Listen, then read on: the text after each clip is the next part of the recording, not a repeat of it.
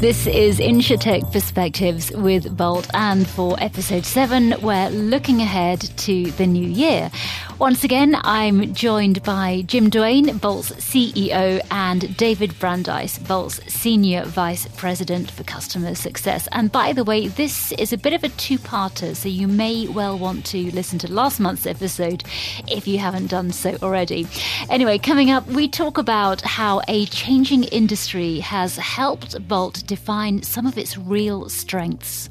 What I didn't realize, Fiona, when you and I were speaking last, was from a Bolt perspective, how much of a differentiator that is for us.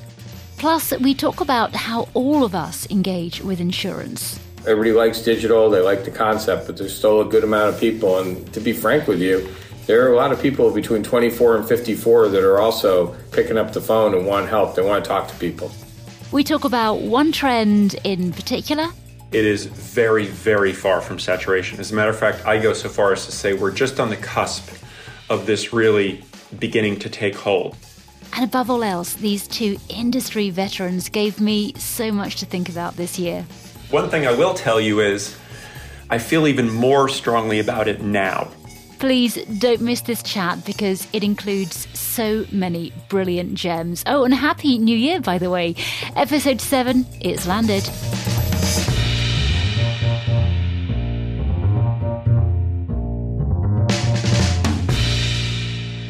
So Jim, David, moving on from the last episode's look back over 2021, I do want to speak a little bit about things you're either preempting or looking forward to in 2022.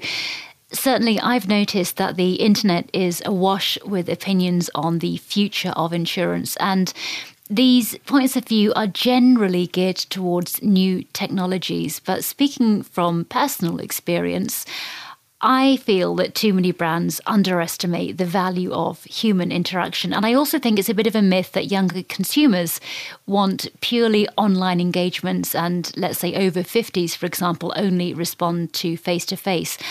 I think we're far more complex than our age group. So for me, the innovative, forward-facing insurer is the one that really understands and optimizes what human conversation can do. And Jim, there was one part of your very first Bolt episode with me that I had a lot of positive feedback on, and that's what you referenced as the myth of the digital journey. Can we, first of all, dig a little bit deeper on this theme, as I really love hearing you talk about this? So you're exactly right. I talk a lot about the myth of the digital journey, but one thing I will tell you is I feel even more strongly about it now. The way I like to think about it is there is this continuum. And on one end of the continuum, you have that small population of people who are 100% comfortable operating 100% digital 100% of the time. Then on the other end of the spectrum, you have my mother, who won't even buy a phone and refuses to use a computer. And she prefers to do everything face-to-face. She wants telephone conversations, not texts. Now, it's a continuum, however, and there's people all along that continuum and that the trade-off between digital and human. What I didn't realize, Fiona, when you and I were speaking last, was from a Bolt perspective, how much of a differentiator that is for us. Because as we talk about all the time, fundamentally what Bolt is people and technology. And our people are there in support of our technology. Our people are there to help our customers who know they want to embrace the digital future, who know they want to invest in technology, but the reality of it is they don't exactly know how to do it. So it's really, really powerful for us to have people. The people are sales agents, our service professionals, our underwriters, our technology team. It's really important to have those four constituencies there to kind of hold the hands of our customers who need it regardless of how much they need. So we have some customers that are highly dependent on our team, and we have other customers that, quite frankly, are only dependent upon our technology team and some customer support. Very minimal touch, and they're primarily technology. So I feel even more strongly about not just the concept, but I feel really strongly about what a differentiator and a moat, if you will, it's become for us as an organization. Yeah, David, do you have any thoughts to build on that? Yeah, I mean, I think to Jim's point, we work with several companies that are giving us literally thousands of leads a month. We call it placement as a service, and it really is much more around old-fashioned pick up the phone, dial, place the business, and get paid than it is the digital experience of how they did it. And all these leads are people that were attempting to do things online that got frustrated and quit the journey and want help and being transferred to us, and we place it. Everybody likes digital, they like the concept, but there's still a good amount of people. And to be frank with you, there are a lot of people between 24 and 54 that are also picking up the phone and want help. They want to talk to people. So I'm a strong proponent of that. And to David and his team's credit, a lot of those folks that are leveraging that placement of a service are actually also our software customers. Interesting. That is interesting. Yeah. And again, we are certainly more complex than our age groups. And also, and I think, David, this is one for you, but Jim, chime in too. As a consumer, if I buy online and I don't understand the wording of a product, I will lose trust and I'll drop off. So I also feel that the insurers that want to digitize have two choices: either simplify your language, your wording, or hire really good humans and train them up so they can verbally explain the complicated stuff. Do you ever have these types of conversations with your partners at Bolt? All the time. I've used this example, I'm sure, before with you, and I know Jim's heard it a million times. The greatest example we can give people is people, they start doing homeowners online, they get to the question of the value of your home. And the value of the home is determined as replacement cost. What is the cost to replace the house from the ground up? But the problem is most people, especially in this crazy times, are looking at their house as market value. What's the deemed market value of what you can get paid or what you buy the house for? And so people see a number, let's say $1, and they know they paid $2 for the house, and they literally get very scared, and they begin running through their head about what happens if I buy this and I have a claim. Am I not going to get paid? Am I going to have to pay the mortgage off that way? And that's why they want to talk to people. And really, there's only one line of business that we see in the United States that really has true throughput, and that's renters. Because it's been so compartmentalized as to what it is. But all the other lines of business, people just get nervous. And you can give commercial or personal lines, it's the same thing. So that's where it really does pay for us to have the ability to have our technology is fantastic, but our human support, our distribution support is even better. Yeah. And the other interesting theme is this idea that insurance as an industry is really opening itself up to new and exciting partnerships. And Jim, we talked about the democratization of insurance and the fact that if you have a customer base, you can very easily bolt insurance onto whatever it is that you do. And that's very much the direction of travel for a lot of non-insurance brands. I know that Bolt is leading the way in enabling these non-insurers to offer highly relevant, contextualized insurance products. I'm guessing that this hasn't reached saturation point yet, or has it? Where do you see this headed? Oh, absolutely not. No, you're exactly right, Fiona. It is very, very far from saturation. As a matter of fact, I go so far as to say we're just on the cusp of this really beginning to take hold. So lots and lots of opportunity in front of the industry to embrace this concept of embedded insurance. One of the things, though, since we do deal with it day in and day out, there's a lot of learnings that David and myself and the rest of the Bolt team have gone through over the past couple of years. One of them is not every embedded insurance sale opportunity is a good one. There's got to be a series of characteristics of that transaction or of that situation that exists. The first one is intent. So if you're trying to sell insurance as a non-insurance enterprise, because from a timing perspective or from a situation perspective, there is an opportunity to do so. You know, think about when you buy a house, you get a mortgage and you have to buy homeowners insurance. That's a kind of the easiest example to do. But there has to be meaningful intent on the part of the person in that transaction to have success. The second one is time, right? Is it the logical time? It's harder to sell homeowners insurance. It's harder to sell workers' compensation insurance when the timing isn't right.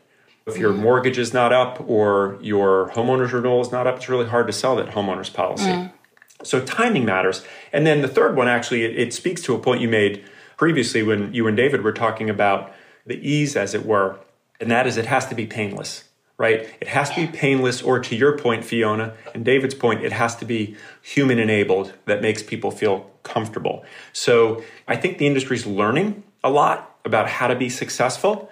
And I do believe that more and more you're going to see insurance products offered at very opportune times so that the customers that are offering it are getting all the financial benefits, increased lifetime value of the customer, increased revenue, et cetera, et cetera. Mm-hmm. And what about some of the bigger firms? Some of the biggest names are now hitching a ride on the insurance train. Ford and Tesla are moving into auto. I think Amazon is selling small business insurance, and Apple and Google are moving or have moved into the market too. How do you see these types of players fitting into the family? And are they welcome? More to the point. Yeah, no, of course they're welcome. Absolutely. The water is warm. Come on in the pool. In many respects, they have the same opportunities and challenges as the rest, as the smaller ones. They also, however, I think they have some advantages, right? Some of the larger, the Teslas, the Googles, the Amazons, et cetera, they've got some built-in advantage. First and foremost, they have scale, right? So they've got lots and lots of scale from which to earn new customers. The second thing is they've got leverage, right? A lot of these customers have closed ecosystems of, say, sellers, people who are selling stuff on a certain site, and they've got leverage with those sellers. And if they want to say, you are not able to sell your wares through us unless you have purchased this type of insurance, it gives them some pretty important leverage. It also, by the way, is important from their risk management perspective to have those types of protections in place. And then thirdly, something they have that perhaps some of the smaller or emerging or startup companies don't have is just the resources to invest, experiment, innovate, fail fast, those types of things. So certainly they're welcomed. From our perspective, we actually view every single one of them as a possible customer or partner. Mm-hmm. We get really excited about that. But they do have a bit of an advantage because of their size and scale. Yeah. David, any thoughts there? I see it positively in the sense that we have opportunity. What we see is a lot of folks that are younger in terms of experience, and they also, to be brutally frank, as I always am, they believe that they don't need insurance experience to turn insurance on its ear. And, I think what they find is there's a lot more to it than they thought. And I agree with Jim, we see everyone as a customer because when they fail, we're there to pick them up. And we get asked to do it a lot. And I'll give you a simple example. We can provide carriers to them, we fulfill it, or we can build the actual web experience that they know, the user experience. And a lot of them will be like, no, I don't need your help on the user experience. I got that. You just give me the carrier return things. And then they come back to you when they do it and they're not getting the returns they want. And Jim kind of told the story earlier. And then they're all of a sudden telling you, well, what if you were to take it over and help us run it correctly and help us get it so we actually get stuff back? It's a good example that experience matters. And one of the things about Bolt, I think it's important to emphasize, is we have great technology, but we have really, really solid insurance experience. Jim's been in the business 33 years. I've been in the business for about 34, 35 years. And all of our people are insurance executives, insurance folks that have been hired. They have an understanding of how insurance works, how it gets done. And that's important because you can be really good at technology, but you do have to understand insurance for what it is. Yeah, I think that's it. I mean, human intellectual capital is important too because it is a complex and highly regulated industry. So yeah, I absolutely agree with you. Let me ask you about new products. I read over the last 30 years that the insurance industry has created less than 5 new product classes. I'm slightly conflicted as an insurance customer on what I want because, as one example, I was reading about a company called Beam that offers a smart toothbrush that tracks how well customers take care of their teeth and then provides personalized insurance plans based on this teeth brushing data. And I think Allstate piloted a program called MileWise that responds to good driving habits. That's almost like an old thing now, isn't it? By adjusting drivers' insurance rates each week. But I've also read that many consumers would rather pay higher premiums and not share their data. And I kind of fluctuate between the two. So what are your thoughts on all of this? Do you think that insurers need to catch up to our modern lives and create more products or not? And if so, are consumers ready for all of this? Innovation, advancement, it's not going away. But the traditional models are not going away either. And from my perspective, choice is good. Yeah. If people are comfortable giving up their data, one of the applications of this is use-based insurance. Not everyone's comfortable with that. I think that's okay. Traditional should be available, but invariably the train's left the station. It's here.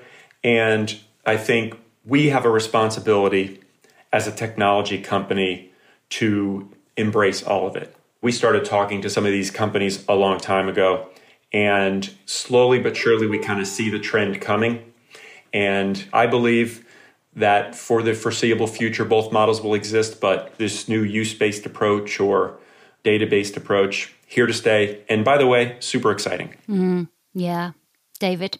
I think Jim is spot on. From my perspective, the ability for people to have choice in how they not only buy products, but what types of products. It's been big in Asia, and it's now finally coming to the U.S. where they can buy very specific coverage for events or tickets missing. I think it's been slow to be adopted in the U.S., but I do think it's taking off. A good example of something that's really taking off is cyber. When I was in the business underwriting, cyber, even in the last 20 years, was important to have, but hard to sell. Now it's the fastest growing coverage, and it's because people are realizing it's real, and I think that's where we adapt to it. Yeah. We have to remember, at the end of the day, insurance is a byproduct of risk. So to some extent, new products might emerge, but in many respects, they're just derivations of old products. Some of the really exciting things are new risks. So as new risks emerge, so too will insurance products, in addition to delivering more traditional coverages in a less traditional way. Well, some great insights there. Thank you to you both. And finally, 2022, what are you most looking forward to? I think David actually touched on it. 2021 for Bolt can be defined as a transformational year. We now have a really solid foundation. We have a phenomenal team of people. We have the infrastructure built around all this transformation we did. So I'm really looking forward to kind of leaning into 2022 with some momentum, with some excitement, and most importantly, some great results. Wonderful. David? The beauty of transformation is extreme success and execution, and we see all the groundwork has been laid. I'm excited about that. I think we have a good, solid sales team. We have a great customer team that works with the solid sales team, and we've unified all of our different groups to, be in sync. So I think we're going to reap the benefits of a lot of hard work for the last couple of years. And to me, my hope is that, it shows not only in the revenue, but just really in people feeling like they're succeeding for the company. On that note, Jim, David, thank you so much. Thank you, Fiona. Thank you, Fiona, for the opportunity to catch up. And that ends our podcast. If you want to learn more, head to boltinsurance.com and do make sure you follow Bolt on LinkedIn because we'll be putting a load of bonus content on there as well. You've been listening to InsurTech Perspectives with Bolt. My name's Fiona Mattasini. Thanks for listening.